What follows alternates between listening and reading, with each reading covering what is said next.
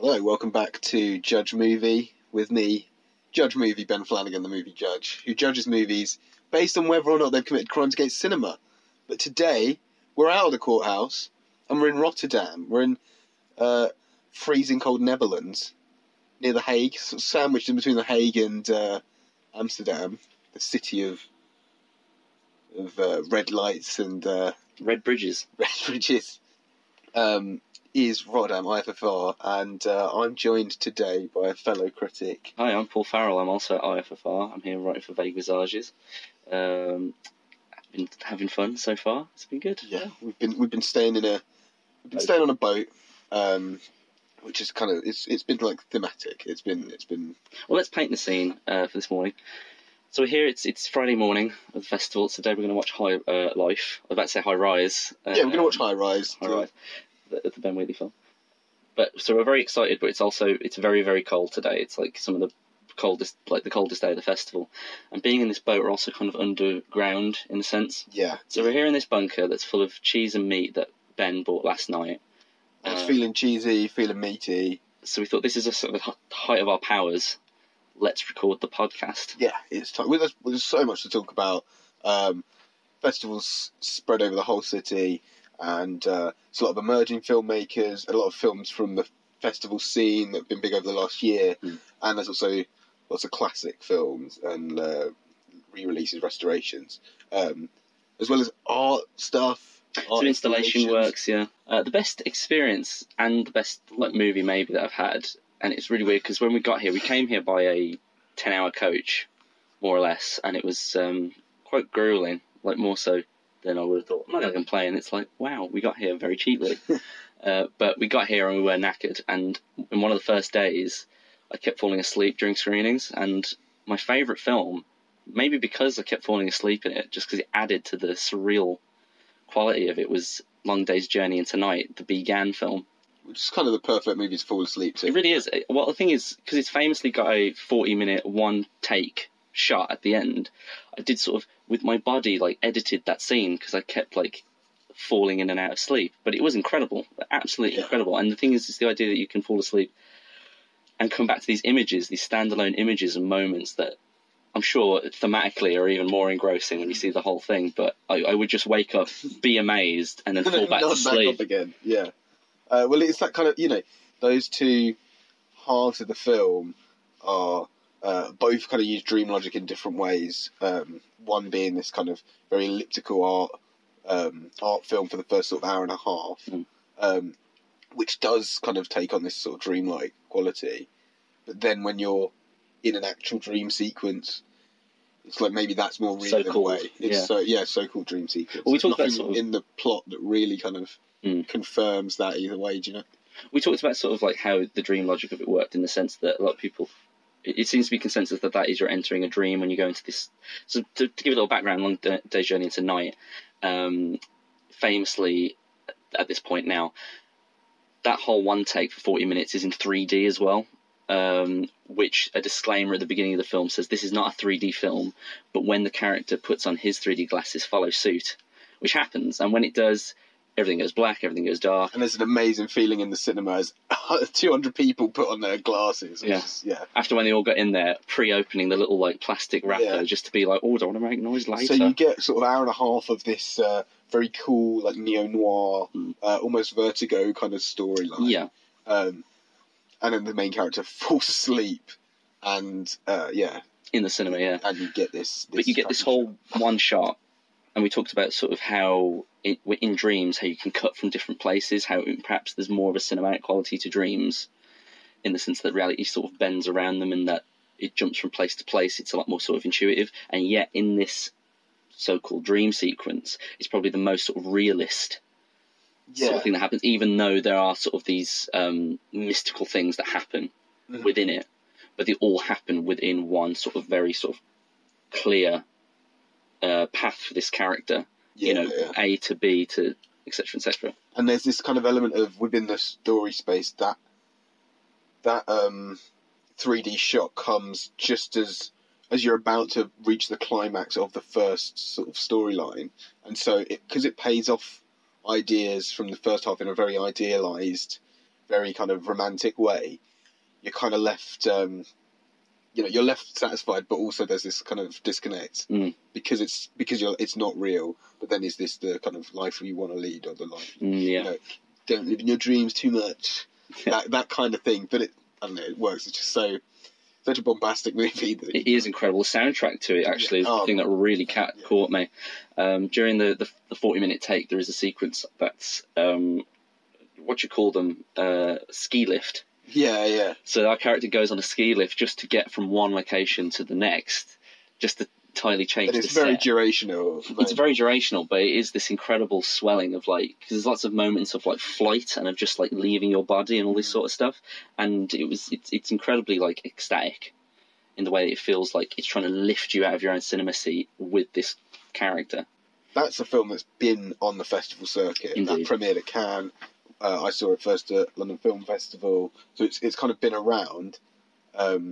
I don't know what sort of life it's going to have beyond the festivals. I think it would be great in a bigger UK release. I think. It's been a great niche, but it's got a kind of participatory element to it, though. Yeah. You really have a sense of yourself sitting there and watching it, because, I mean, for anyone who hasn't seen it, they'll be like, okay, when's the 3D coming up, sort of thing. People that already know it will be able to look back, and as you say, in the dream sequence, there are ideas and images that are scattered throughout the first hour and a half version. So it's almost like cherry picking sort of what's been going on in this guy's life for the last whatever.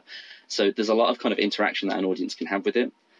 But I think a lot of films that we've seen on the festival circuit, we have worries about in that sort of sense. And we've been doing a little bit of a trade, because a lot of films that we saw at LFF that the other person hadn't seen, we've been swapping them around. So would you like to talk a bit about Diamantino? Yeah, so Diamantino is the first movie I saw here. I can't remember the director's name. Do you know? Oh, I can't remember, to be honest with you. We'll put it all in the pod notes. Yeah, so Diamantino is the story of the eponymous football player. What a hard flex on eponymous. It's cringe to say it. Sorry, I'm just going to get my vocab out. Keep saying Diamantino. So Diamantino is this amazing football player. I kind of read him as a stand-in for Cristiano Ronaldo, maybe because the film's Portuguese. I kind of felt like that was there. I think that was the decision. Yeah. Anyway, he sees giant puppies every time he plays football because he's in such a zen state. But after a big mishap, he kind of ends up disgraced, adopting a refugee boy who's actually a secret agent, who's a lesbian. And there's kind of adventures from there, and it's just this mad, I described it as Mr. Bean wins the World Cup. I think it's got this sort of kids comedy movies, it's got the structure of that, or the Richard Lester Beatles films. It's just style, and you can just kind of switch up its genre between scenes and between moments, and it's just, I don't know, it makes all these points about populism and football culture and celebrity, but it's never trying to, I don't know, not trying to change your mind. It's not a didactic film. It's kind of all there in this melange of modern things.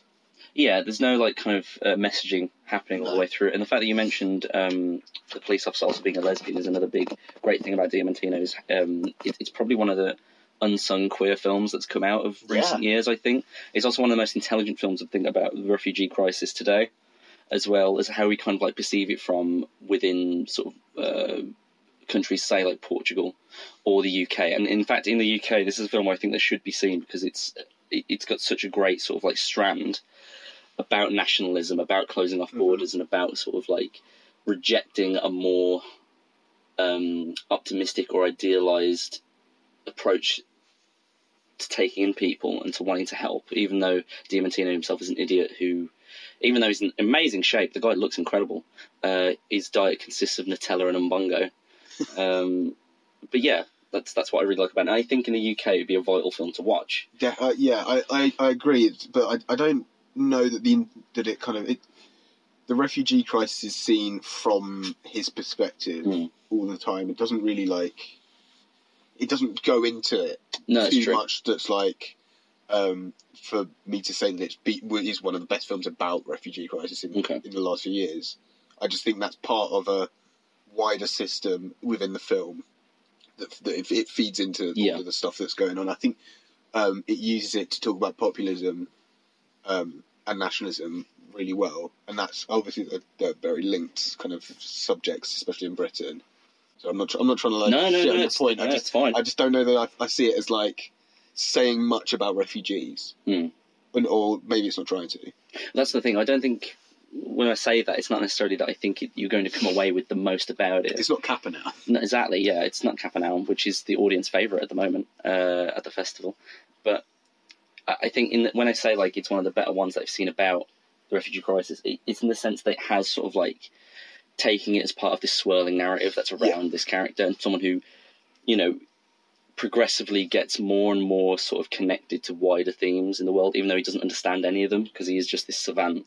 As well as the refugee crisis, you also have like the genderqueer narrative that goes through it that he's kind of swept away up into.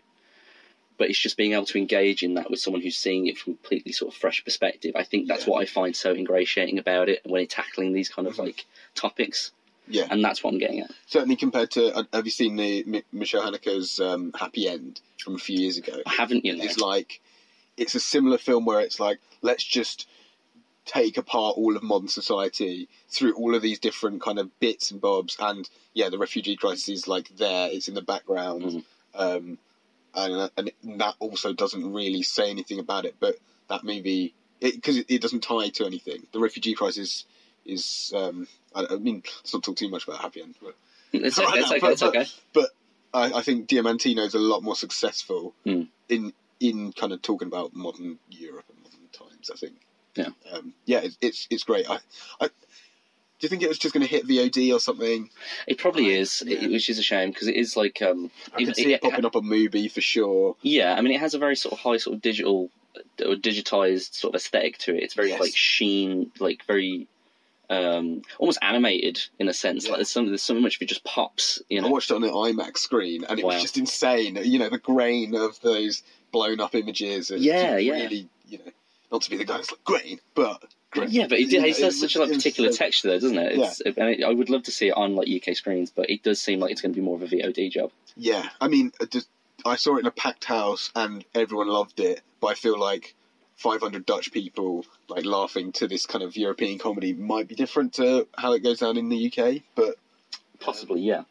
I mean, another one. Find the right kind of audience for it. I was going to say, like, talking about movies finding their way to the theatres. I mean, one film that's been playing since Locarno last year in August that you recently saw, and I saw at LFF, was Ray and Liz. Yes. Which is an incredible film, incredible British film, and it's not had its UK release just yet. It's had a few preview screenings that's been touring around. That's Richard Billingham's kind of cinematic memoir, I guess you'd call it. That's coming out in the UK in March the 8th, I think, or late March. So that is coming. I think they've just kind of been biding their time with that. You know, same as like, it's a similar release to like Beast. Yes, yeah. That kind of thing. I mean, I think it's playing Glasgow Film Festival before anything. Right. I think it's like, that's like late February. But this is an absolutely essential British movie, I think, for, you know, what a little gem. It's incredible, yeah. Yeah, so it's this guy, he's a photographer, and he's gone back to his... this is the director, this isn't within the film. not within the story. Yeah. He's gone back to the flat in the Black Country where he grew up, and he kind of tells you a few stories about life with his sort of madcap parents, Ray and Liz. Ray's this sort of ineffectual... He almost dissolves into the movie. He's like barely present. Yeah. And then Liz is this force of nature, played by Ella Smith in one of the best performances I've seen here for sure. She's just this kind of I don't know, just such a force of nature who is, I don't know, she affects everyone on screen. The air like sucks out of the room when she walks in and stuff.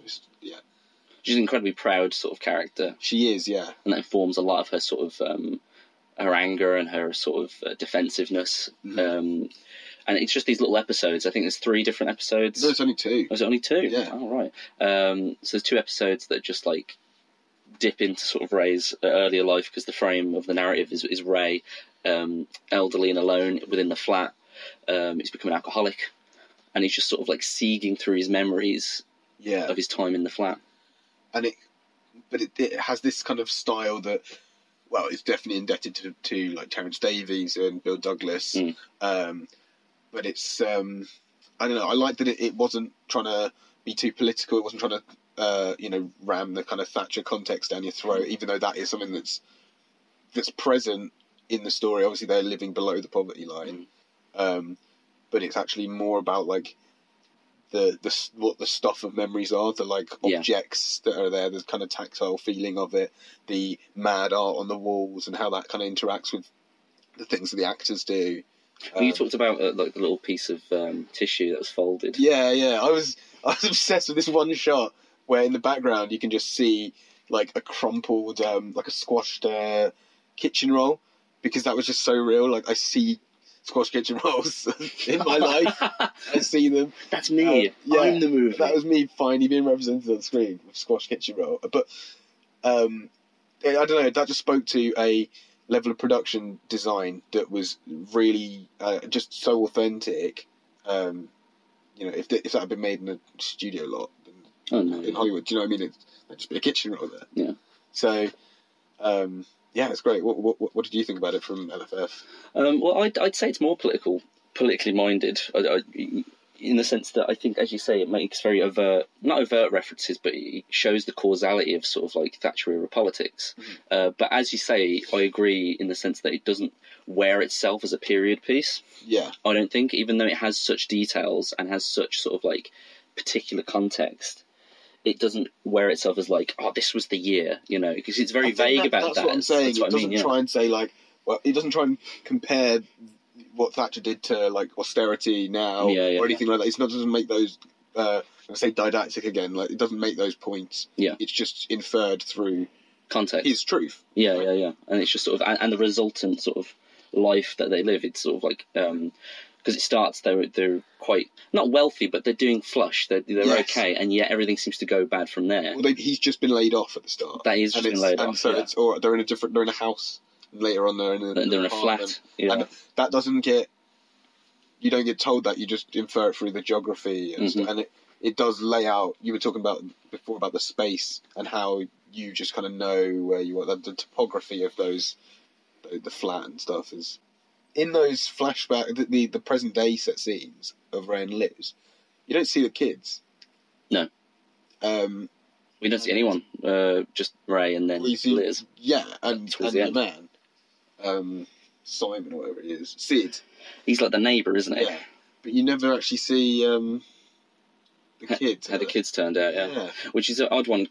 Well, not necessarily odd. I mean, because the whole, obviously, it's framed from this this man's perspective, from Ray's perspective, and it's so focused on more intense moments to do with his children.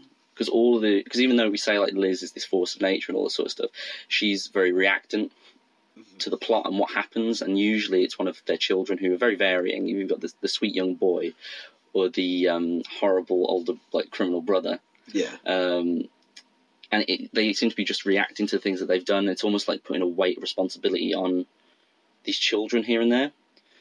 Not necessarily like forcing it right on them, but I think maybe that's why, because it's a notable absence in the later sequence in the memory like frame scenes. That you don't see the kids, and yet all he can sort of like remember about is usually about the kids, and even following their stories and their narratives when he wasn't there. So it takes away this idea of memory, and it's more inferred. He's more like imagining these sort of sequences, which I think is quite interesting. Because as you say, like it becomes so tactile, and yet we can only assume that it's bridged from his imagination in between the moments that he was around. But this is another movie that has done the festival circuit. Have you had any discoveries that have either premiered here at Rotterdam or that have kind of new to you? Or that are new to me? One of the first films I saw, and I've actually reviewed it for Vague Visages if you'd like to check out my review. It's for a film called Self-Induced Hallucination, which is a documentary mashup, I suppose, or like a playlist, I think is probably a better way to put it, of videos about Slender Man, the meme from like 2011, something like that. And just basically following the story of how that came to be through clips from YouTube, to say like people vlogging about how they saw the Slender Man, or like recounting the mythology, or talking about sort of how he's not real and this is all 10 reasons why sort of thing. And And it was amazing, really, because it's so deftly edited. Because it kind of recreates the experience of sort of logging on, seeing a new meme that everyone seems to be talking about, or everyone seems to know a little bit about, and just reverse engineers from there. You find out its origins, you find out the kind of language of it. And then that bridges into a wider sort of inspection about the ethics behind sort of internet culture and behind the co-option of like independent mythology that's made on the internet by governments or by capitalist sort of like driven companies and all this sort of stuff, and how that can kind of be sort of like tooled as a weapon, which I thought was very interesting and very poignant as well in the fact that that's entered modern American politics in particular. This idea of just building up essentially what is a meme and making it a reactionary, very caustic kind of topic, and using that as a platform to launch into sort of political success. Yeah, I mean, there's a big meme in the White House right now. Am I right? That's what I mean. Right? Yeah. I haven't seen this yet. I'm really looking forward to it's dropping for free on Vimeo, isn't it? It is after the festival. So we'll link to that as well.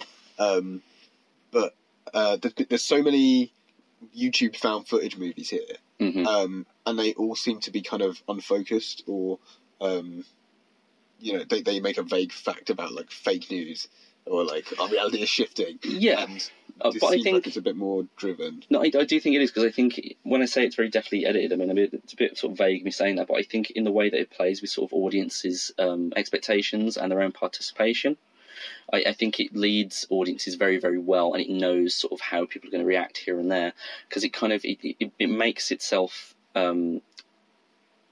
like turn on a dime all the time, from the kind of silly like internet sort of fun of just sort of the absurdity of, say, that there's one clip I remember I really loved. It's just this young like preteen kid who's like, he's got this sort of fake blood or whatever it is on his lip, and he's saying he's got the slender sickness, like it's begun, and he's like, okay guys, oh my god, I can't believe it, and he says, this is definitely, guys, this is not ketchup, guys, and it's just all these like horrible reverse shots of just basically ketchup in his sink.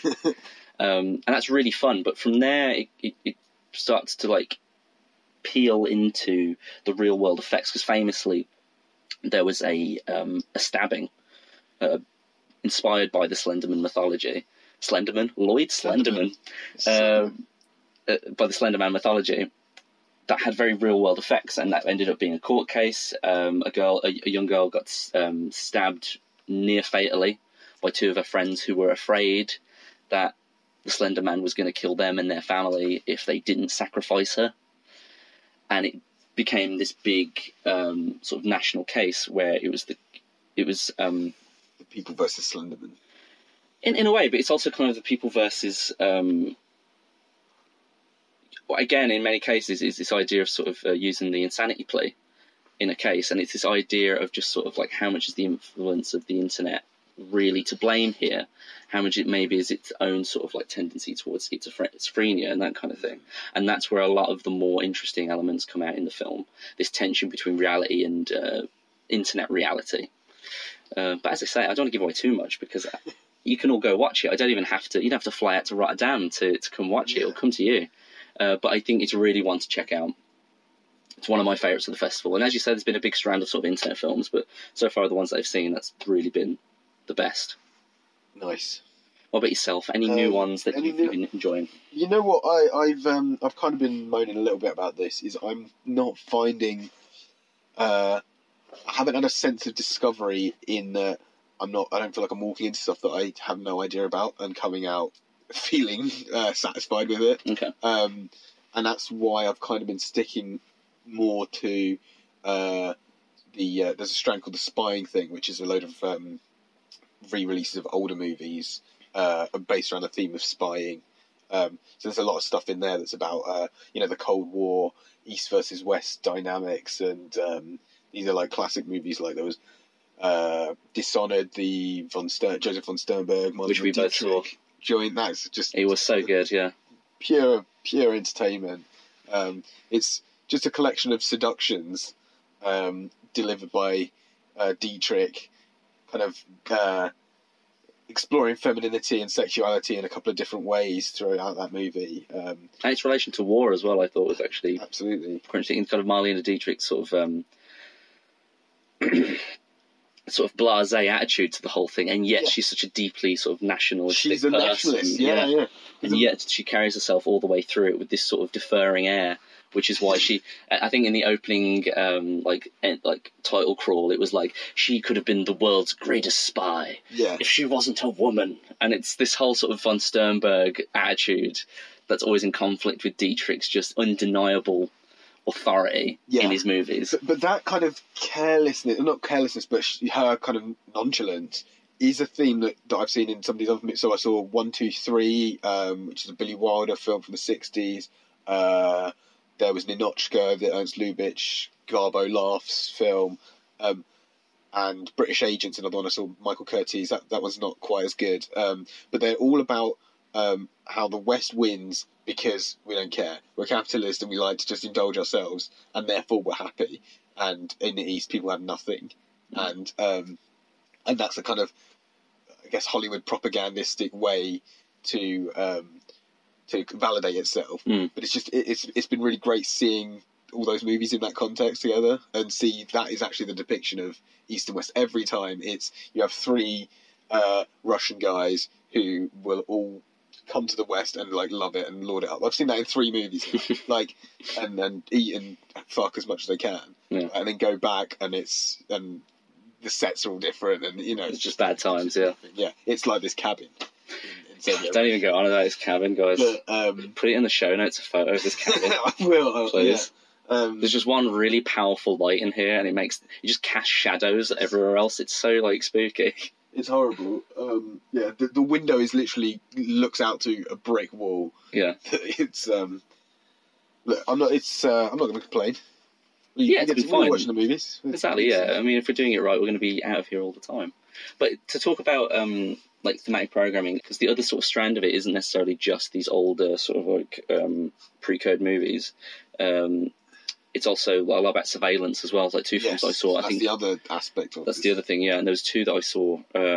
One was called La Basse, or Down There. That's the Chantal Akerman 2006 film, which was literally just a film diary of her time in Israel visiting, and she's just like, all these shots are just looking out into different balconies from her like shuttered windows, and her just sort of discussing about her own anxieties, her own feelings. It's very much reminded me of Paul Auster's The New York Trilogy, in the sense that it becomes this watching things pass and non-existing to the point where you are literally just living through the images that you see, which I thought was quite interesting. And the way she frames them is beautiful, really, because she just finds these happenstance moments, and yet she grids them in the frame using the shutters, using these things about this separation of just sort of object and person.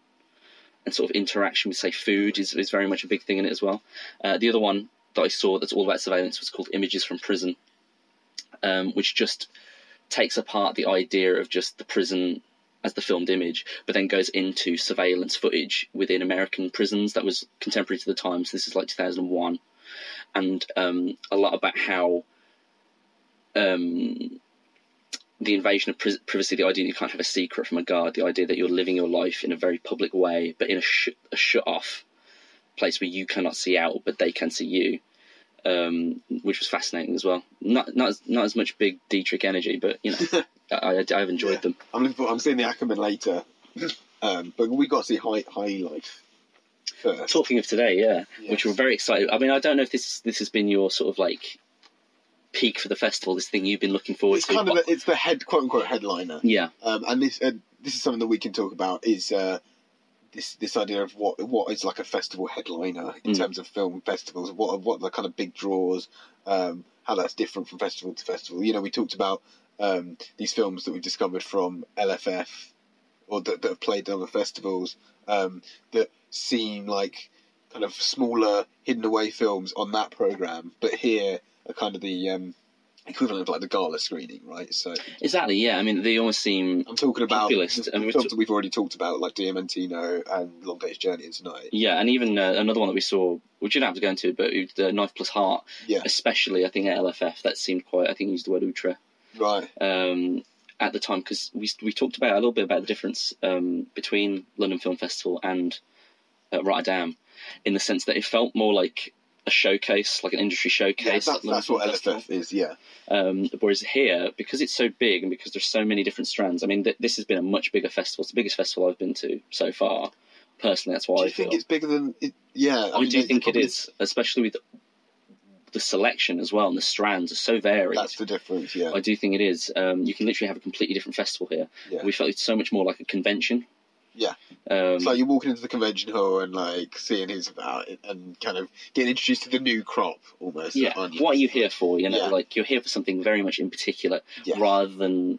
As I say, it's hard to kind of discover things unless you're going to let yourself completely go on the sort of the flow of it, because we have had a completely different festival from, say, like the main audience, because we've been seeing, whenever you go into the cinema, there's always like a tally list of the audience vote for the audience prize. Award. Yeah, and Cape and Elm is winning at the moment, but so's Bathtubs Over Broadway.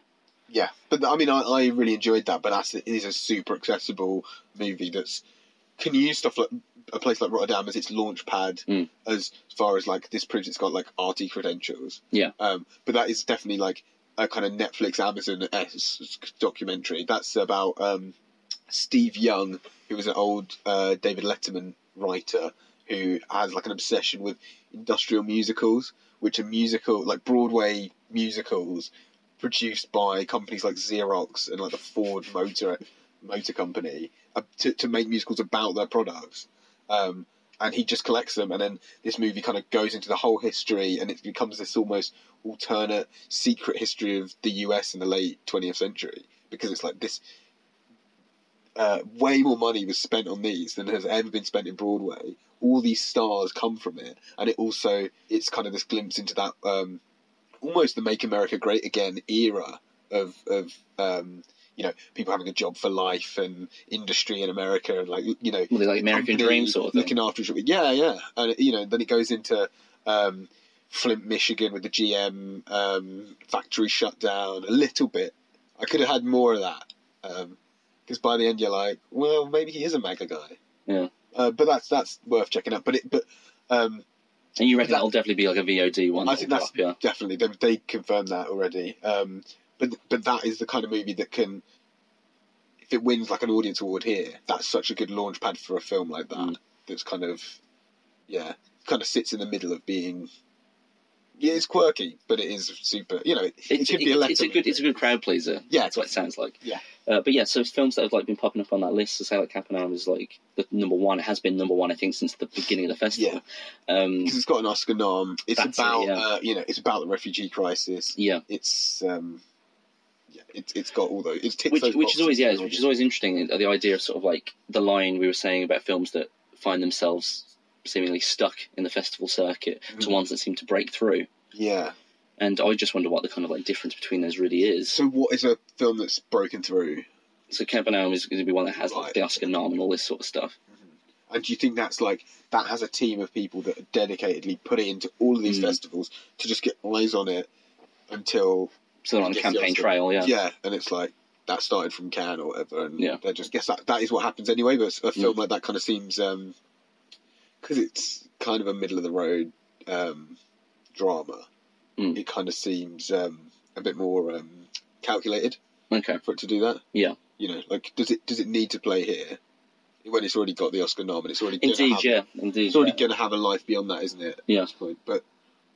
Whereas, like, Long Day's Journey Tonight, I mean, what are the chances I was going to get to watch this after LFF, really? And that has played Cannes. There are a good few Cannes films from last year that's the thing, played. We're talking about these films like Long Day's Journey Tonight as if that's like a blockbuster, because it feels like a blockbuster. It does, it's such a blockbuster to us movie. When we run to see it at 9 a.m. But even watching it as well, it's like huge. It's such a huge like film. It is, but then it's also, it's this first full feature from Began. Yeah. Like, in the scheme of things, it's kind of small. Hasn't it played kind of as a blockbuster in Hong Kong, though? Yeah, in China. We talked about this on a previous episode. Oh, did you? Okay, the kind of marketing thing there. I'd love it if they tried a similar... sorry to go back to that movie, but that could play so well with students. And yeah, for sure. The 3D gimmick in art. I just think, it's one of those things like, say, something like They Shall Not... Was it They Shall Not Grow Old, which is also playing at this festival. So that's playing here. Which is which is a strange one, but it's also like climbing up the audience award as well. Again, that kind of plays with a similar thing in the sense that it's trying to make a blockbuster out of something that's supposed to be a bit more esoteric, in the sense that that's more like a film that was heavily researched and it's from the archives, which is usually something that people, like a wider audiences, don't seem to be as interested in. And in fact, the whole sort of ethos of the movie is that we're going to make it so accessible and so exciting and so sort of like absorbing that you will be like, wow, I'm here, this is amazing, and they're going to try and transform it into a cinema film, even though it seemed to have most success on TV. Yeah. At least in the UK it has. I mean, it was massive when it came out in the UK. It was the only thing people were talking about for a little bit. But for me, there's very little difference between something like that and Long Day's Journey to Night through its very sort of bravura use of sort of cinematic trickery. And I think that the same audience could get a kick out of both of those. Because I think if it's playing here and it's so successful here, They Shall Not Grow Old, and it isn't just like a UK thing with our own sort of particular heritage, then why not Long Day's Journey into Night? Why can't a film from China not have that same sort of international sort of... that baggage? Yeah. Yeah. But did, I'm not seeing They Shall Not Grow Old, but that seems to have kind of worked as well in 2D as in 3D. And I think Long Day's Journey into Night has to be seen in 3D. Yeah, but the whole... not in a... Avatar, oh my god, the technology is so good that you have to see it in 3D. Well, I don't know, I mean, you can make that argument. Part of the entire point of that movie is that you go into 3D at the end. Yeah, but so, the thing with They Shall Not Grow Old, I mean, Peter Jackson just putting all this sort of stuff in. I mean, you can get the basic point of it by watching it in 2D, and that's how most people have seen it. That's what I'm saying. Through television. But I don't think that's the case for... But what I'd say is that, you know, when we talk about sort of... I mean, this is all about the theatrical experience, and how you have to see things in theatrical like venues and stuff like that. I mean, well, if you got 3D TV, you're fine. You're sorted. Fine, but... You can watch Rick and Morty in 3D. Yes. But yeah, it's like I think, to go back to sort of your point about being sort of it has to be seen in 3D. I mean, we haven't seen Long Day's Journey to Night in 3D, and although we haven't seen it in 2D. Sorry, yeah. And we both came out of it being like, we have to see this film in 3D again, because it is incredible and it is an amazing thing. I wouldn't want to cut it off in distribution, just so everyone can just see it in 3D, because I think more people should just see it anyway, because we've talked about how 3D is used very effectively in the movie to communicate sort of ideas of space and of light and shadow. Yeah. It's like Herzog with the caves. Exactly, That's the line, yeah. It's used so evocatively. Like, there's things with like lens flares that you can sort of see. You can almost sort of like feel the reach of the light across the room, which I think is amazing. So there's one part, like, because you've been in darkness for so long, a character just turns on the room light, and it just like, it's almost like it stabs you. Like, it's incredible. But it's got to be in 3D though. No, I mean, and that's what I mean. But I'd be very interested to see how that works in 2D. Whether we can still see the same sort of like care for blocking and for sort of like pictorial spacing. But I think that I don't think that saying it needs to be seen in 3D precludes like it getting a cinema release. I just think don't let it go straight to Netflix. Don't let it go straight onto some streaming platform where people don't get to see it in 3D at all. Like, and maybe it's fine for it to have a smaller release, but everyone will see it how it should be, Roma style. Indeed, that hot topic.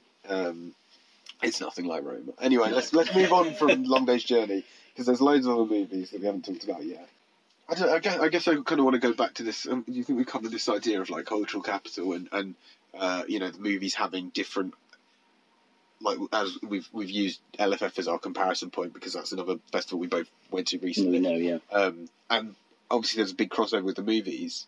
I always like thinking about what your choice of going to see a film at a festival means. Like, why, when you're choosing one film over another, like, are you choosing a film that you can see down the line but you don't want to see now? Because me, I've kind of given up on trying to find stuff that's kind of on my radar because it's not really worked out for me. So I'm just like, well, I'll see Knife and Heart but they'll probably make it to me at some point in the future. And I'd seen it before as well. But I'm just like, well, I'll just see it now, and then I've seen it, and I want to see it here. Do you know what I mean? Yeah. And so we've talked as well about like, where's the real festival? Like, by just going to see those movies that have kind of had their not had their day, they barely had their day, but like that have played at other festivals and been seen in that context already. Like, are we missing out on something else?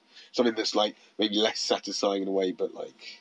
I think it's interesting when, because as you say, like this is only the second. I've been to many festivals, but this is only the second that I've properly covered Right. with LFF, and it's interesting when you take a minute, say if you're doing some writing or whatever, you're on your laptop, and you just sort of coast along what other people are writing about the festival, and it's almost as if you're not at the same one, which is pretty amazing. So we've been reading a lot of kind of the movie reports talking about the sort of Image Book, and one film that I'm seeing today actually, Garten, and just all these sort of like newer titles and installation works and stuff like that we've seen bits and bobs of, but we haven't had a deep dive into. We had one day where we went to some of the installations which were interesting.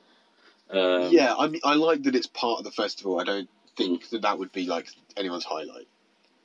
No. But I think it's a cool way to kind of spread out what the festival can be.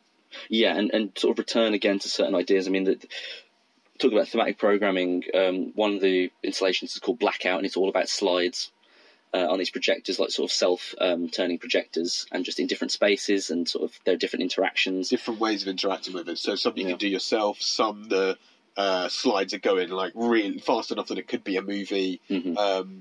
Others, there's ones on different surfaces. Audio recordings, on surfaces. I actually quite enjoyed that. I did quite like it as well. Yeah. And there was a movie I saw last night, just to say how it ties back to the rest of it, which was it was called Around the World at Your Age, and it was a documentary about the filmmaker's father. When he was 30, he travelled around the world, like literally to every different continent, just here and there, and it's all recreated from these photos that she's scanned and just has made an incredible sort of audioscape on top of, and there are the little scenes here and there of kind of like allegorical sort of like little scenes, documentary scenes with her father, where they've set up these little sort of scenarios here and there.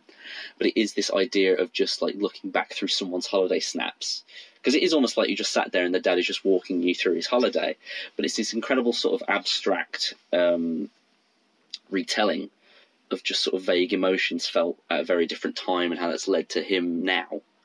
But yes, that was really great. That's one to look out for. But it does tie back to the rest of this sort of strand within the festival about collated images. So we talk about these YouTube clip films. We talk about the Image Book, which obviously has gone through the Godard filter. Yes, and that's been turned into an installation here. So it's in a room in a hotel, like this old Art Deco hotel that I think was one of the only hotels that wasn't like destroyed by Nazi bombing in Rotterdam. And so there's kind of because there's all this stuff in it about the Holocaust. Godard kind of can't let that. I don't know. I wasn't into the movie, but the way that it's kind of interacts with the space is quite interesting. Because he's brought a lot of the things that are in the film and kind of put those on display in the hotel. Okay. There's postcards everywhere. But yeah, that's what said. If I can just say one thing, coming back into this just little den that we've made, and every time we walk in, there's like one of these postcards from like Godard postcards on the floor, and it's just like this. It's just these two images, like an iPhone image of a dog. Like an image book. Almost. It's like an image book. But I remember walking in each day, seeing it on the floor, and going, cinema. Oh, yeah. Jeez. But it I don't know. Ultimately, you're just. We'll see how it plays. Ultimately, you're just watching. You're just watching the movie on a monitor rather than an actual cinema screen. There's an amazing sound system, but I don't know. The whole vibe was just kind of weird. It was a lot of like. It was either chin strokers or people that were like marching out halfway through in anger. I did spot a famous video essayist, Kevin B. Lee, there at my screening. He, rather than sitting on a chair, just like fully laid on the ground, soaking it all in with his little notebook. I was impressed actually. I thought, this is a man that doesn't need to sit on a chair. This is a man that can just say, "I'm just going to lie on the floor," you know. He Kevin B. Leaves in cinema. Thank you. Yeah. Oh, I thought you meant of Cinema Sins. Oh, no. But he believes in cinema Sins. Okay. I'm Kevin B. Lee. Welcome to Cinema Sins. Cinema Sins. I'd like to see that. Like, I'd like to see him do like a video essay of Cinema Sins. Oh, okay. counting up the sins of. Is Cinema that how? Sins. That is what Cinema Sins is. Right? Yeah, Yeah, it's just basically just like, well, they say sins, it's just goofs or things It's that like, they yeah. find funny to mock. Yeah, it's like it says the MGM logo, but actually, there's Did no you know that lines The in this Room film. isn't a good movie? Yeah, Like, you know, yeah. it's whatever. You're doffing your trilby or whatever. I was That's- doffing my that's- trilby, yeah. Sorry, it's an audio meet. I forget, Oh, I'm all performance, guys. Audio. I'm all physical performance. So there was that installation of fucking bringing her right back, Mhm. reeling her in. There was also the Meme Cafe, which had a sort of we were quite excited for. It's smaller than I expected, but you kind of get the opportunity to like make your own memes using the Eric Allen Hatch generator. That's quite fun, and everything gets got uploaded onto Instagram. Yeah, which again is another image book, which is another kind of Absolutely. like another collation of just sort of like interpretations. I think the best part of that is probably the guide of like how to make a meme. But the whole thing is kind of like that. Textbook of like it's what weird is a 'cause- meme and how do you make one? Because me and Ben, I mean, I think we find ourselves to be a little memey. We like our memes, you know. It's weird to kind of enter it and have these guides that kind of explain it, rather than say getting someone to sit down and sort of figure it out, which I think maybe could have been more sort of valuable. Although it is supposed to be an exhibit, it is supposed to be fully sort of like accessible. And there were quite a lot of like older people there as well, and I was quite interested. But it reads like the David Bordwell like film art was what I thought at the time. David Bordwell's meme art. Yeah, meme art and introduction. That's kind of it. And there's other stuff in there, like there was the. David Bordwell would be on 4chan, I tell you. David Bordwell lives on 8chan. Yeah. That's his like entire vibe. We stand a legend, David Bordwell. We do, of course. There was another one that was like some kind of like Minecraft thing. You were like in a room and you just painted it. Mm. So I was just drawing dicks everywhere. That was good. There was other ones that weren't interactive. There were ones that were like, I think it was the last YouTube Rewind.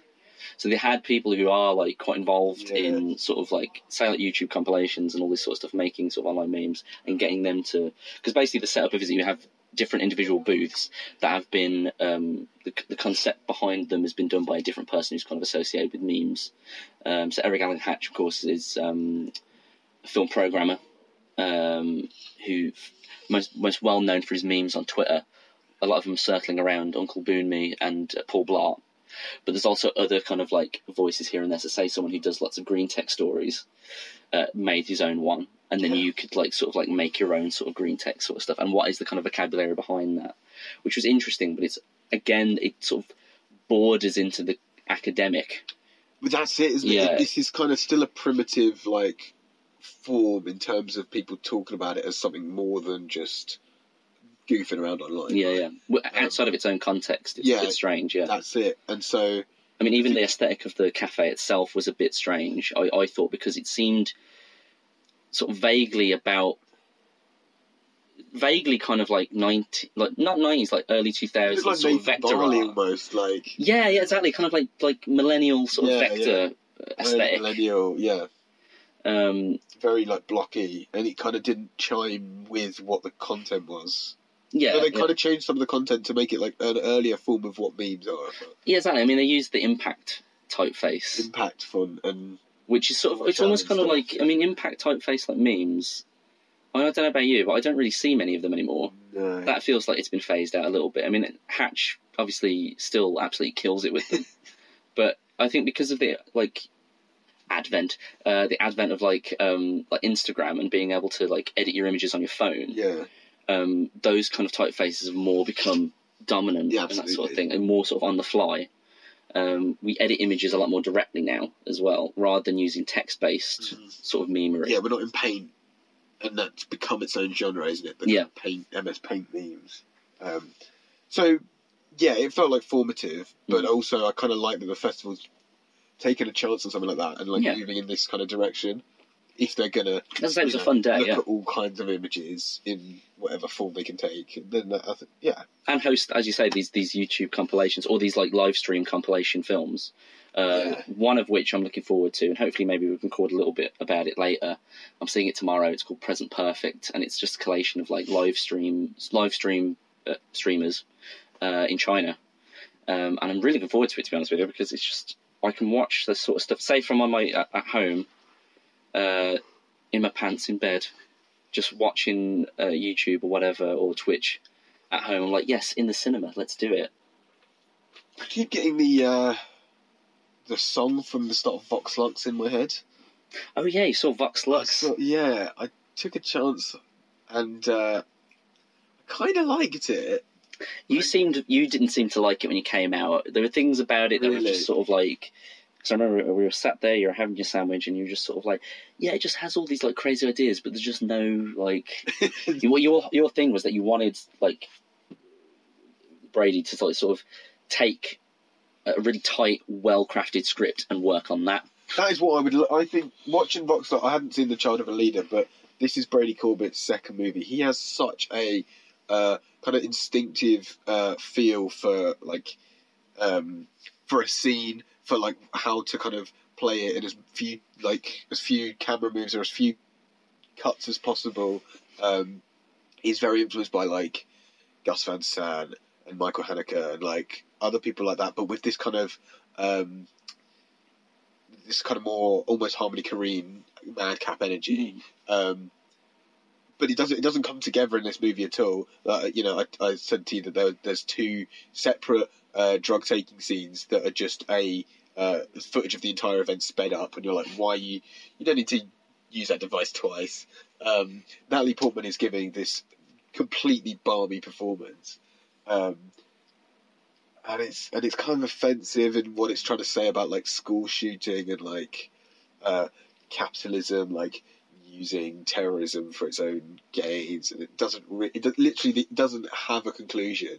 You think maybe its own ambition is it in of itself, like tripping over its own ambition? Yeah, but it's like it's kind of good to watch it reach for that, but then I'm also thinking, am I just giving it a pass for reaching when actually it doesn't actually achieve anything? It doesn't achieve what it's after. Yeah, so then it's kind of a good movie for this festival, I think, because it's the most Hollywood take on a Rotterdam kind of thing, right? In what sense? How do you mean? In that it's obviously a really Hollywoody kind of American movie. Okay, but it's experimental in certain ways and not satisfying in ways, and it's an emerging filmmaker. So I think it's like has that been your IFR experience? It's been very unsatisfying. Basically, ropey as fuck. Ropey as. So it's all right. I think that it's hard to talk about because you've not seen it yet, but or ever. No, or ever. I mean, the way you're selling it, to be fair. Yeah. But it's kind of, I don't know, I keep thinking about little bits of it and think about, maybe that was quite well done. Do you think it's one of those movies that kind of like wedges into your head?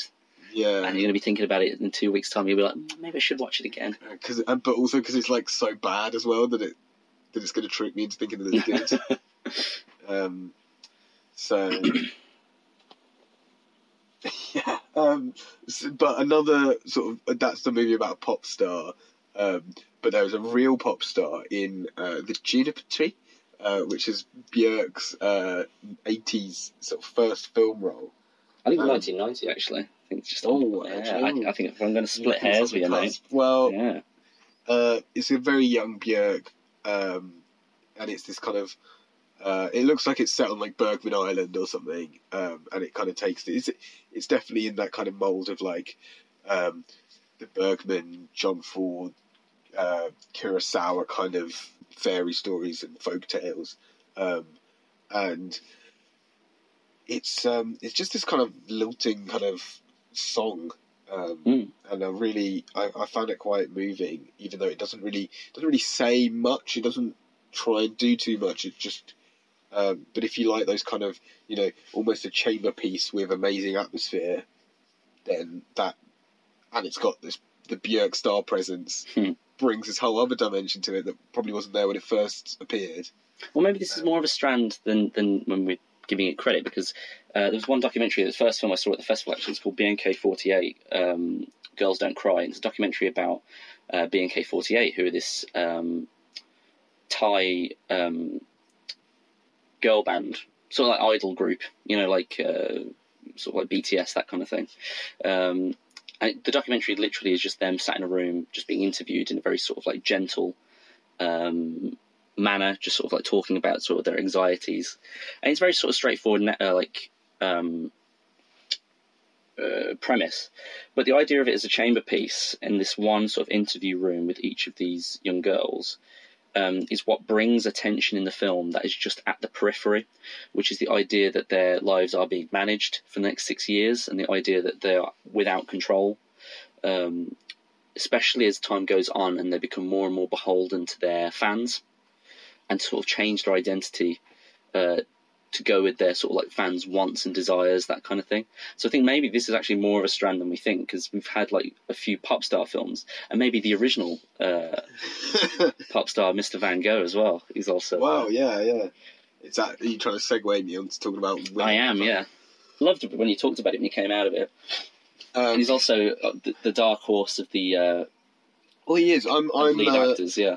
I am a huge Willem Dafoe fan. I used to watch a Willem Dafoe movie every Wednesday, and I'd call it Willem Wednesdays, because on every Wednesday you watch a Willem. That's kind of the idea. Beautiful.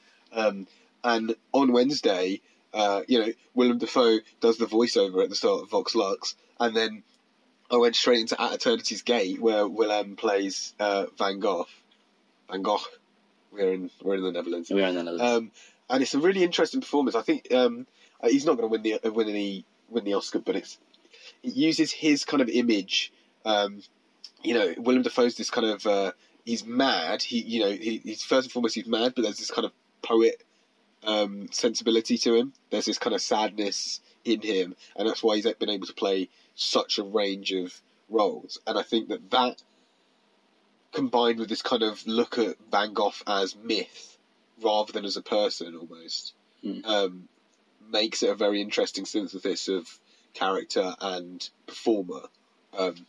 It's almost perfect casting, and that kind of, I don't want to say that does the job already, because there's a lot of stuff to like in it. This is Julian Schnabel's take, so it's very like, there's a lot of close-ups, it's a lot of it's about the sort of camera perspective. I felt like at times it was trying to almost use the camera to explore the Van Gogh kind of visual style and see how photography has been like impacted by that through things like filming rain, filming through a window as rain smashes against it and seeing the blobs on the other side of it, of people moving or grass in the background, and how that might look like something that Van Gogh would paint.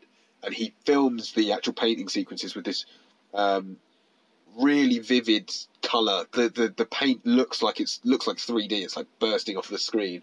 Reminded me of the Pollock biopic by with Ed Harris. Ed Harris, yeah. That was his like passion project. Did similar things where it just made, you can tell it's like a love letter to that. It follows a lot of the kind of beats and the tropes of your biopic. Especially or even a lot of Van Gogh biopics. Well, I was going to say that kind of subgenre in of itself. Absolutely, yeah. Like you're going to get to the ear. You're going to have all the kids throwing stones at him and him getting kicked out of Arles and having to go to the asylum. And this whole sort of, the one thing that's obviously really worrying about a lot of them is this whole idea of romanticising him as like a tortured artist. And it totally is. That is, I talked about that in my review. I don't think it challenges that at any point. But it's hard to, right? Because he's such a canonized guy, and he is the archetype of the tortured artist. His story is like more maybe than anyone else. Yeah. Completely, he was so mad, but he was just ahead of his time. He never sold a painting in his life. That's the thing that I always disagree with these like Van Gogh biopics that always go on this sort of ahead of his time sort of thing. And yet so much of his art has been informed by his times, by his life, and by sort of say when he was like being medicated, or when he was at the asylum and all this sort of stuff. Because a lot of these sort of side effects of some of the drugs he was taking could have lent themselves to the perspectives that he was giving into his painting. But it's this whole idea that so many people have gone on the line of saying, oh no, he just had this thing that was within him. There was something just special that was just within him, rather than him being a product of his own zeitgeist, which of course was very cruel. It was very cruel to him. It didn't recognise him at the time. But so many films so solely rely on that, when I think there's more of an a sort of like interplay between the two. Well, I think it does deal with, if you accept the notion that he had something special within him, then it at least articulates the difference, the kind of almost like Lacan problem of expressing the language in your head onto something that other people can interpret. Yeah, and how he's trying to create a language of pain to put those ideas out there. Okay. So and how there's that, in his mind he is clear and he sees the world and he can like experience it, but to other people he's this like fucking pisshead who stinks and can't talk to anyone. Yeah. So it does do that, but as you say, it's not a radical look. It's not doing anything new. But it's interesting what you were saying about sort of like the use of photography in it as being almost kind of like trying to like replicate the sensation of his painting. Yeah. And because obviously the last biopic that we've had, Loving Vincent, takes that in a very is so literal. Yeah. So literal. Yeah. This to the point where you almost think they might not get it. Like they might not just get what it's about. Like he's sort of painting the idea of the sort of spontaneity of it. And, it's so sort of calculated. I think the Schnabel kind of camera work is a lot of like sort of fast moves, and it's like it's kind of quasi documentary. It's like, that is the strand of the film though that you've made sound the most interesting, and that's why I'd like to watch it. Because before, to be honest with you, again, it's another Van Gogh biopic. It's sort of an awards season outlier. Yeah. There was nothing about it that really caught my attention if I was going to see it in my free time. I think it's worth watching for the Defoe performance. Yeah, and the touches of stuff that Schnabel does. I don't think any of it's like, I don't think it's a full thesis about photography in Van Gogh. Yeah, but I just think there's stuff there. There's a current there. That's noticeable. I want it's Willem. He's fucking kills it, doesn't he? This guy's like, he's always been killing it. He's in Aquaman, for God's sake. He rides a shark. He was in At Eternity's Gate and Aquaman. Yeah. He's just, what a wild year he's having. He even gave Brady Corbett a warning. That's what I'm saying, like, just jeez. So have you got any, do you want to do one more recommendation? Dishonored, again, we've talked about it. I would really 100% recommend that to anyone, like, whatever nefarious means you need to go to watch it. I definitely get it. There's a masquerade scene in that is just some of the best sort of like costume work, like relating to Dietrich's sort of like iconic look. It's just incredible, absolutely incredible. It's just such a big moment when it happens. And just the entire energy of that movie is just so gratifying to watch. There's a tension in each film that is giddy. It's so giddy all the way through.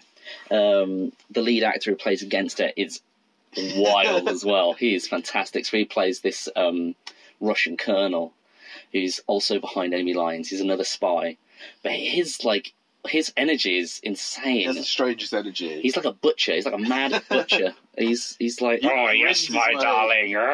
Like he's raring to go like all the time, and obviously Dietrich's just like playing him down. That's like, the whole movie. It's so great. It's all about he wants to fuck, but he knows that if he fucks, he's fucked. He's done for, and so but you can't not because it's Dietrich. That's the whole movie, and it's fucking just brilliant. It's amazing. It's honestly so great. And that was one that I didn't really, I didn't know about it until the day, and you said you were going to go see it, and I was sort of like, you know what, I'm going to book a ticket. I'm so glad I did.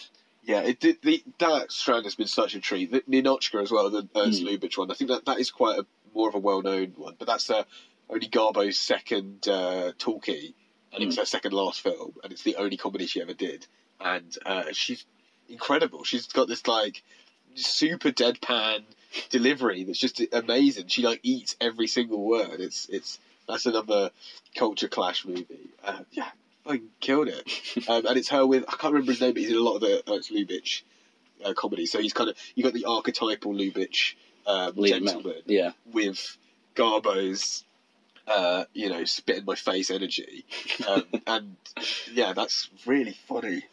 Well, I'd say actually that leads on to like maybe my last point, which is how ingratiating it's been watching the Twitter feed on the big screen. Oh Because before each film, they have like a live stream of say like the Twitter or their Instagram or whatever, and our dumb tweets have been like making their way on there. So so it's just so great. So So just as you say, we talked about these festivals and sort of like what are they like geographically? To get a sense of them before every movie, I really, really love that. Yeah. Even if it is just the dumb twaddling whatever that we're doing. I think this festival is like got fantastic like branding and sorry, that sounds like it's doing it disservice, but no, not really.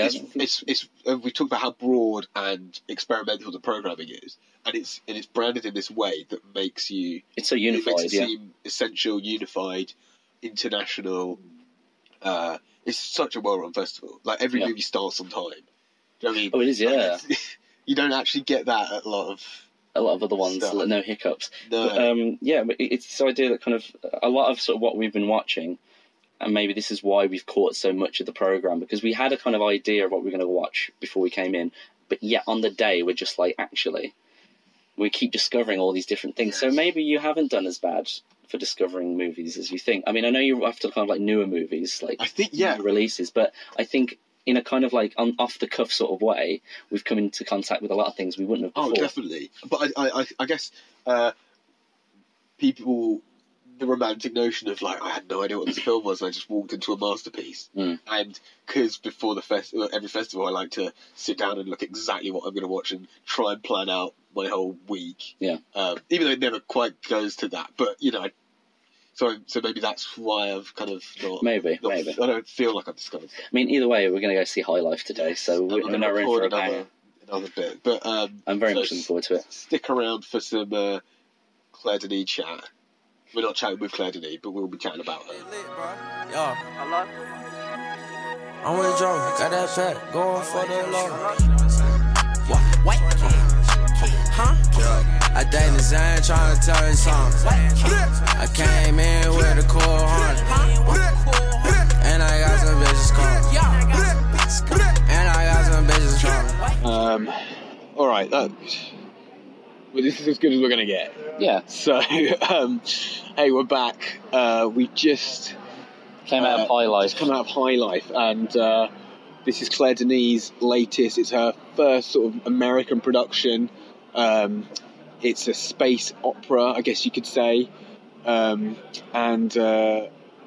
Take it away. I mean, how are you feeling about this? I feel about Robert Pattinson starring. Oh god, yeah. I mean, so to give a bit of context, earlier in the week we were also at a Claire Denis masterclass, which has to be one of the highlights of the festival for me. That was a riot. That was like so much fun. An interesting thing that she brought up was that the original casting for High Life, which has been several years in sort of pre-production due to finance, it's the biggest film I think that she's launched in terms of like production, also with the kind of people that she's getting in it.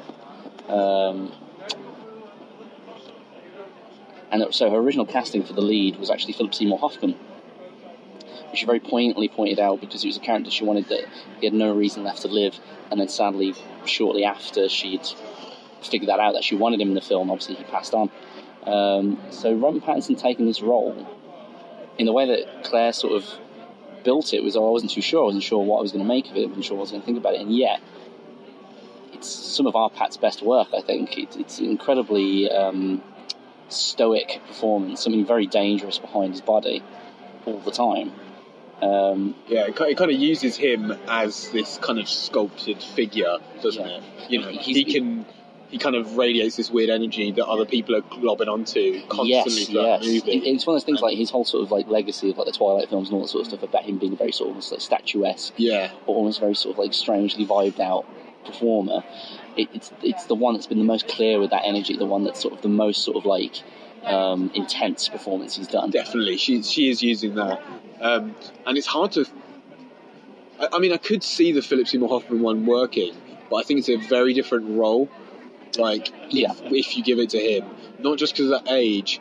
Although I do think that would have changed radically the supporting cast members as well. Because she Denis mentioned that she had Patricia Arquette on board in the Juliet Binochet role. I was thinking more about, because the premise of High Life is essentially that these are prisoners that have been sent into space to conduct experiments. That's essentially it. Yeah. But all the sort of other prisoners, with the exception of Andre 3000, are all similar to sort of Arpatz's age. Yes. They're all sort of younger people and seem to be almost like kind of like the usual sort of Denny type of beautiful bodies in some far-off location. Say like a Bolshevik. Yeah. Oh, this is like the closest to that she's got. I think because of the regimen of being in a prison. Mm-hmm. The enforcement of kind of order on sort of right. You know, sort of youthful bodies without sort of like an expression that wants to come out. Yeah, absolutely. And the kind of the like structures that people kind of fall into like naturally, you know, like Juliette Binoche with like a lab coat on suddenly kind of gives her this weird authority, even though she's not the pilot and she's also a prisoner, and they talk about that, but yet she still kind of gets to there is no like no moral sort of high ground that she has as a character, and yet asserts it. Yeah. Which, I mean, Binoche as well is like he's incredible in it as well. Yeah. It's a great like follow on from her performance in Let the Sun Shine In last year for Clem. Yeah, I mean, it's almost an inverse role. Right, yeah.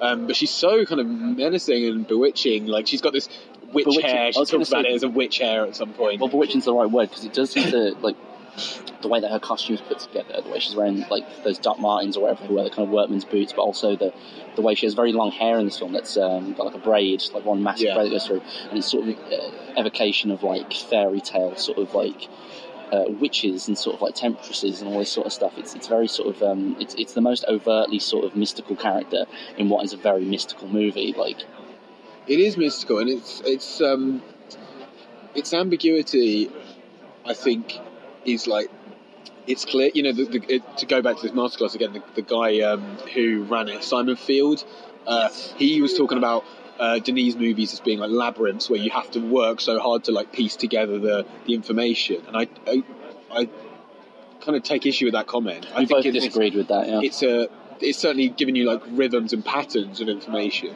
but you don't have to work necessarily to know these things. She just provides everything. She provides it all at every point. You know, when without going into spoilers, like, there's dogs at the start of the movie and there's dogs near the end of the movie, and that kind of link you can draw that very easily draw up the thematic links, what that is, with her imagery and sort of, and the sort of cyclical way that she sort of edits a film together. I mean, every movie seems to always like sort of end where it began in a way, like, but just with a different outlook. I mean, this kind of jumps around in time without ever making a deal of it. It can be for like one shot at a time, then it's back, and you know, if you think of this in this kind of lineage of modern, like, Hollywood prestige sci-fi movies, like Interstellar and Arrival, it's a very actively, like, in that sort of heritage as well, yeah. But this kind of shits on their kind of, those movies kind of po-faced, like, look at the way that we're playing with structure and time and or even their incessant need for sort of research. I mean, it's one of those things where it's very clear from how a lot of the special effects in the film are motivated, that a lot of research has gone into it, whilst also still paying its dues, sort of. And I do these paying its dues. I think it's surprising how much back referencing there is to other sci-fi classics within. Oh yeah. Like, we were talking about Douglas Trumbull being, like, you know, obviously the iconic sci-fi special effects person, and yet so many rings of like 2001 and Silent Running happen in High Life to a surprising degree. But also even stuff like the Tarkovsky sci-fi is an obvious kind of jumping point, but and especially, I don't know if we can get too much into the kind of the sexuality in the film and like how that's kind of... Oh, there's loads of it. I'm pretty sure we can say some of it. But at least in her style, I was really thinking of the Soderbergh's version of Solaris, which has a similar kind of sheen that's belying some kind of internal sickness. So yeah, and of course with Solaris, I mean, the floating glove in High Life, you know. Right. Yeah. Totally. And that's the thing with Denis, like, one thing that I'm not sure, you know, I can't say if anyone talks about it or not because I haven't done the research properly, but it feels like we never talk about her as a filmmaker in the sense that she really loves cinematic history in her films. And I think High Life is probably one of the most sort of outwardly sort of tipping the hat to so many things. It's like it's a fan movie in a way. Doing sci-fi, doing prison movie, and the two like super strong genres. Yeah. So if you can kind of call to all those things, without being a bore like Nolan. Like, Yeah, exactly. Yeah, it's. Soundtrack's incredible, as per. Yeah, I mean, like hard jazz. Yeah, it's just when hard. there's these awful things going on screen. Yeah, it just, oh my god. And it's just so, I'd say it's like total antithesis to kind of the usual sort of like scores we're used to with science fiction sort of thing.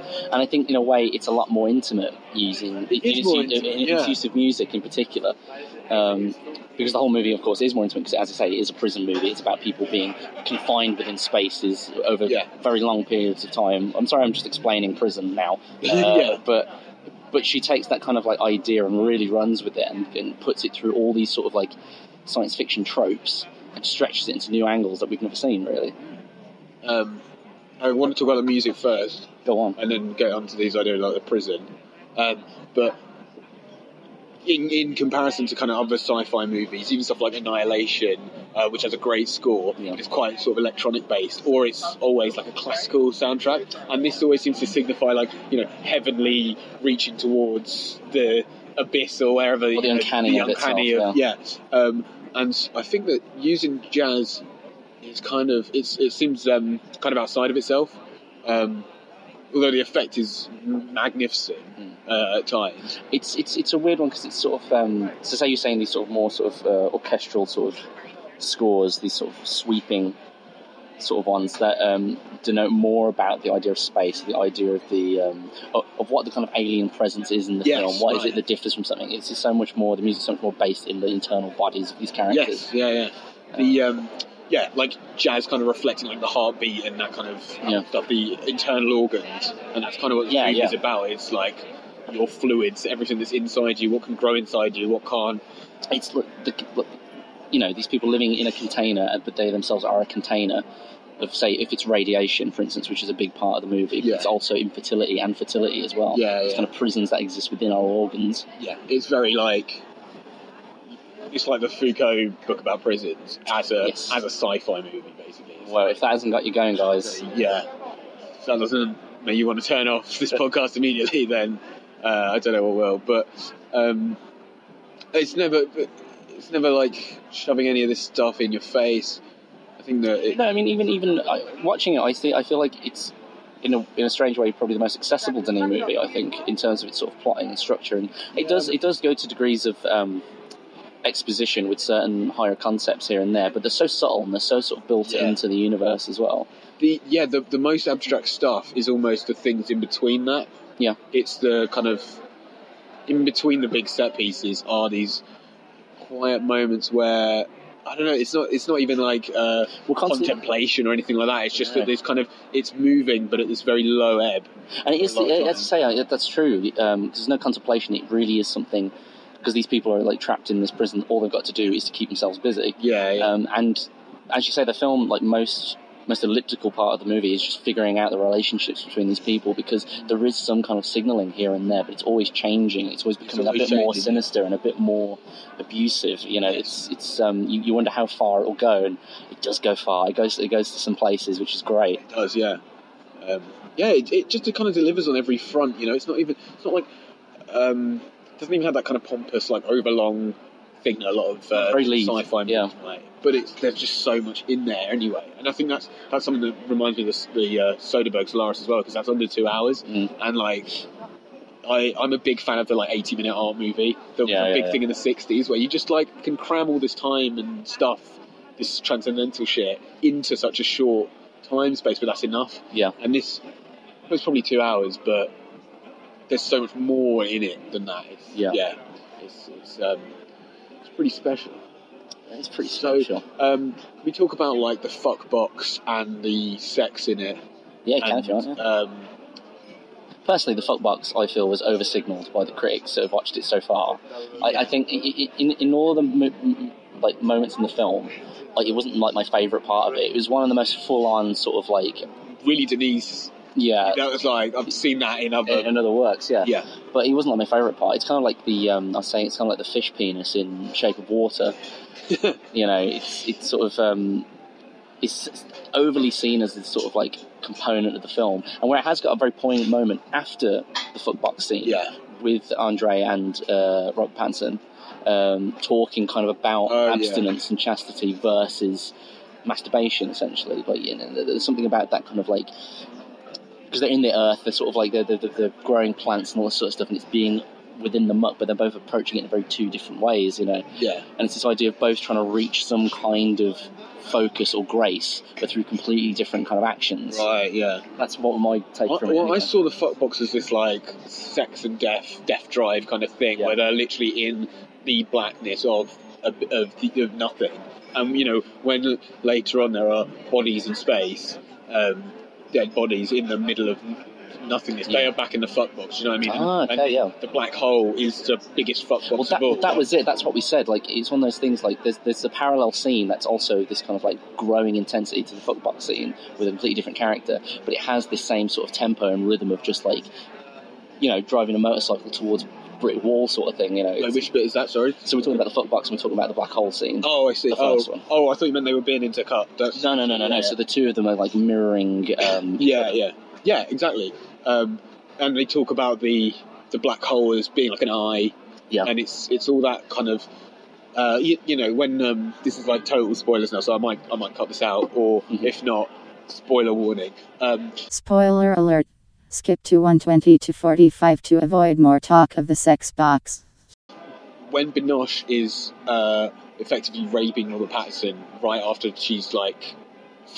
After that, there's been that awful scene with the guy with the tattoos. Yes. Right? Yeah. Okay. Then immediately after that, Binoche goes and extracts from Pattinson, and she's like saying all this kind of phantasmagoric stuff about like her like wants and her desires, but she can't do that with Pattinson being awake, and I don't think she wants that either.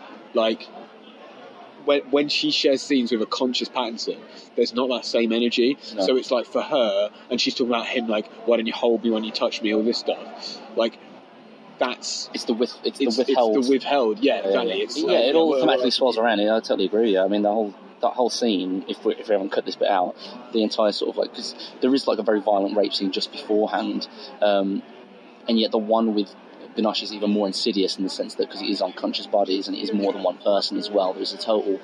And it's this. It undercuts the kind of Hollywood interpretation idea of like, you know, oh, this awful guy was going to do something bad, but don't worry, the hero saved him, and then he's got his comeuppance, and it's okay. It's not immediately like the most powerful person who represents the kind of corporate entity that's behind everything.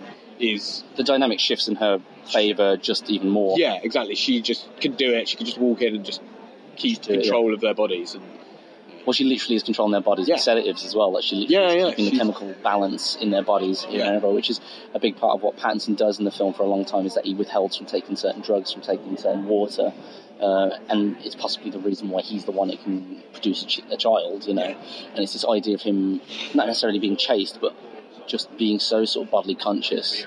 Like I was kind of at the start when there was that scene about them talking about what chastity, you do in the sex box and chastity. I was like, oh no, he survived because he didn't fuck. This is like a classic horror movie, right? It's like in he's the final girl. He's the final girl. Well, then again, that's said with Denny and her history of like grindhouse sort of and horror, like finding its way into her films. I mean, maybe Pats is the final girl of high life. I mean, it did start to take on that kind of aliens slasher aspect. Not that there's a slasher, but that they're being picked off one by one by the circumstance. So it's very lurid, like Lighton's scheme as well to a lot of it. Yeah, definitely. It's very sort of it's not clinical. I was about to say clinical, but it isn't that. There's something quite sort of in the way that flowers grow in, like, say, jungles, all that sort of stuff. There's something so profuse about it, so sort of I'm trying to find the word now. It's something like organic, but just sort of overtly so. Something growing, right? So sort of like out of control, sort of thing. That's how the lighting made me feel a lot of the time. Right, in a sort of like annihilation with that kind of prism trees sort of growing, that kind of thing. Yeah, fungal kind of.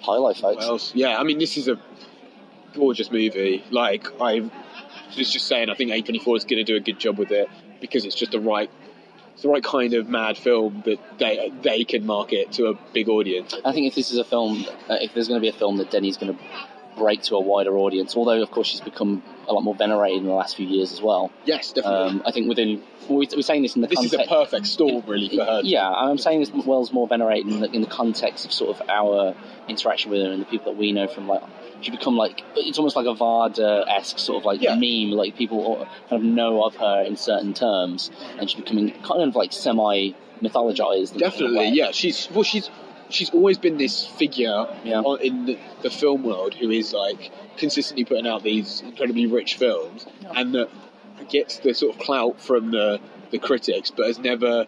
I think it's to do with this kind of changing of the critical guard that she can kind of. She's it's just kind of her time. Almost. Yeah, well, I really hope so as well. I mean, I'd say any movie that's going to do it, it's this, because it's. As I said, oddly enough, it's the most accessible of her films that I've seen. Yeah. It's the one most rich in the kind of... I don't know it's any less accessible than Beau Travail. It's just got Hollywood stars and the Hollywood kind of sheen that makes it. I don't know about that. It's because there's something about, like, highlight. Maybe it's just because I'm conscious of the budget, I'm conscious of all that sort of stuff. But with Beau Travail, there is something very Spartan about it, in which you find that the kind of economic storytelling is what keeps it very elliptical, I think, at times. Whereas with High Life, you're saying there's so many ideas in there, there's so much going on, like, and not in a kind of like overloaded way or anything like that. It's just very lean. I think its narrative is actually one of the more simplistic ones that she's ever like produced. Right? Yeah. In terms of the motivations and the and the situation itself. Yeah. I think that's fair. There's not a lot that's telegraphed abstractly, I don't think, but I think what it reminded me of was there's these kind of sci-fi films that aren't sci-fi films, and the big one that's coming to my mind is like Red Desert, the Antonioni. Yes. Where it's like that is like this weird alien movie that's just set in an industrial landscape. It's set on but it's that same kind of thing where he's like, that was his first like half American movie because it had Richard Harris and stuff in it, and so it's kind of like reutilizing earlier themes and like pulling it into this different, I don't know, maybe it's the kind of look of it as well. I don't know where I'm going. That can be a big thing though. I think aesthetics can play into sort of like how accessible film is. Yeah, I find that Denis is almost like a inversion of Antonioni as well in their use of like space and architecture, like, and people within that. Is that Antonioni is like, here is a vast space and a vast thing, and here is how insignificant a person is within that. And Denis is like, look at how big a person can be. Yeah, in Beau Travail, that's exactly what it is. It's one of those things where even though they're in these amazing sort of like deserts and these amazing landscapes and stuff, it's their sort of presence that's just swamping the entire landscape and just being communicated by that landscape. And their sort of the tension between the two central figures in Beau Travail is just so massive that the desert can't be. This desert's too small for the big of us. What is it? No, sorry. This desert ain't big enough for the both of us. Right, that's what it is. For me, I'm like, this is like top tier Denis. You're not quite. I don't know. I'm still sort of rattling around in my head because there are so many Denis films that I've come to love as well. I mean, we talk about it like we've known her all our lives, but it's only over the last few months that I've really discovered her work. I've really fell in love with it. Just as a little anecdote, when we were at the masterclass and someone mentioned, Simon Field, he mentioned Beau Travail, which wasn't a subject of conversation because everyone was just like, well, it's the big film.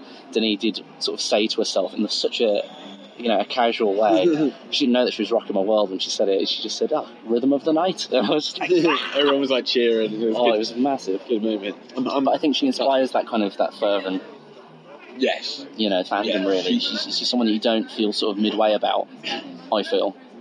I think you're right, yeah. Well, at least I've never met anyone who's either loved or hated her. Yeah. You kind of take a very strong stance. People that like, I don't know anyone that hates it. I don't know. I've met some people who've been sort of like, oh no, it's not for me at all, and this sort of stuff. Really? It's not that out there as stuff. I know it's not in that. It's very particular. It's like, I don't find it as kind of aggressive and ugly as like the Lynn Ramsey technique, which I kind of find them comparable. No, I think what it is, for some people that you talk to, I think it's Denis' sort of approach to sexual violence sometimes is what is a barrier for them. And it is a theme that she explores so much, and people have talked about it en masse about sort of the proximity between ultra-violence and tenderness, this idea of just loving someone until you murder them sort of thing, loving them so hard that you break the skin, and some people I've met have taken umbrage with that. But otherwise there has been no other kind of like barrier for them, because it is such a strong current in her work as well. I do feel that can make or break it for you. For me, it totally makes it. I think, God, if there was ever like... if you get any other like director who leans on Grindhouse sort of like history, like Denis the One. Yeah. Trouble Every Day, my God.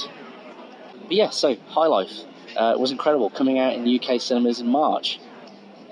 Right, is it? It is, yeah. It's been announced. I think it's late March, but it's coming out soon. It's coming out soon. So, if you listen to this podcast, you probably don't need much encouragement to go and see it. Yeah, but it's great. And as is Rotterdam, I think. Rotterdam is a very good festival. Yeah, we've been enjoying it. We've still got a day left of it. You're feeling kind of the edge of it now, like, because we have been here for, 7 days now? We've been here a week. Yeah, I'm ready to sleep for a year, but that's fine.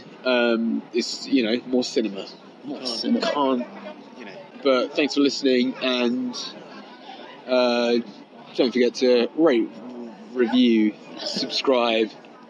Put a coin in the hat, please, sir. Yeah. At Judge Movie Pod on Instagram and Twitter. judgemoviepodcast@gmail.com. Go for it. We've also got reviews coming out at the festival.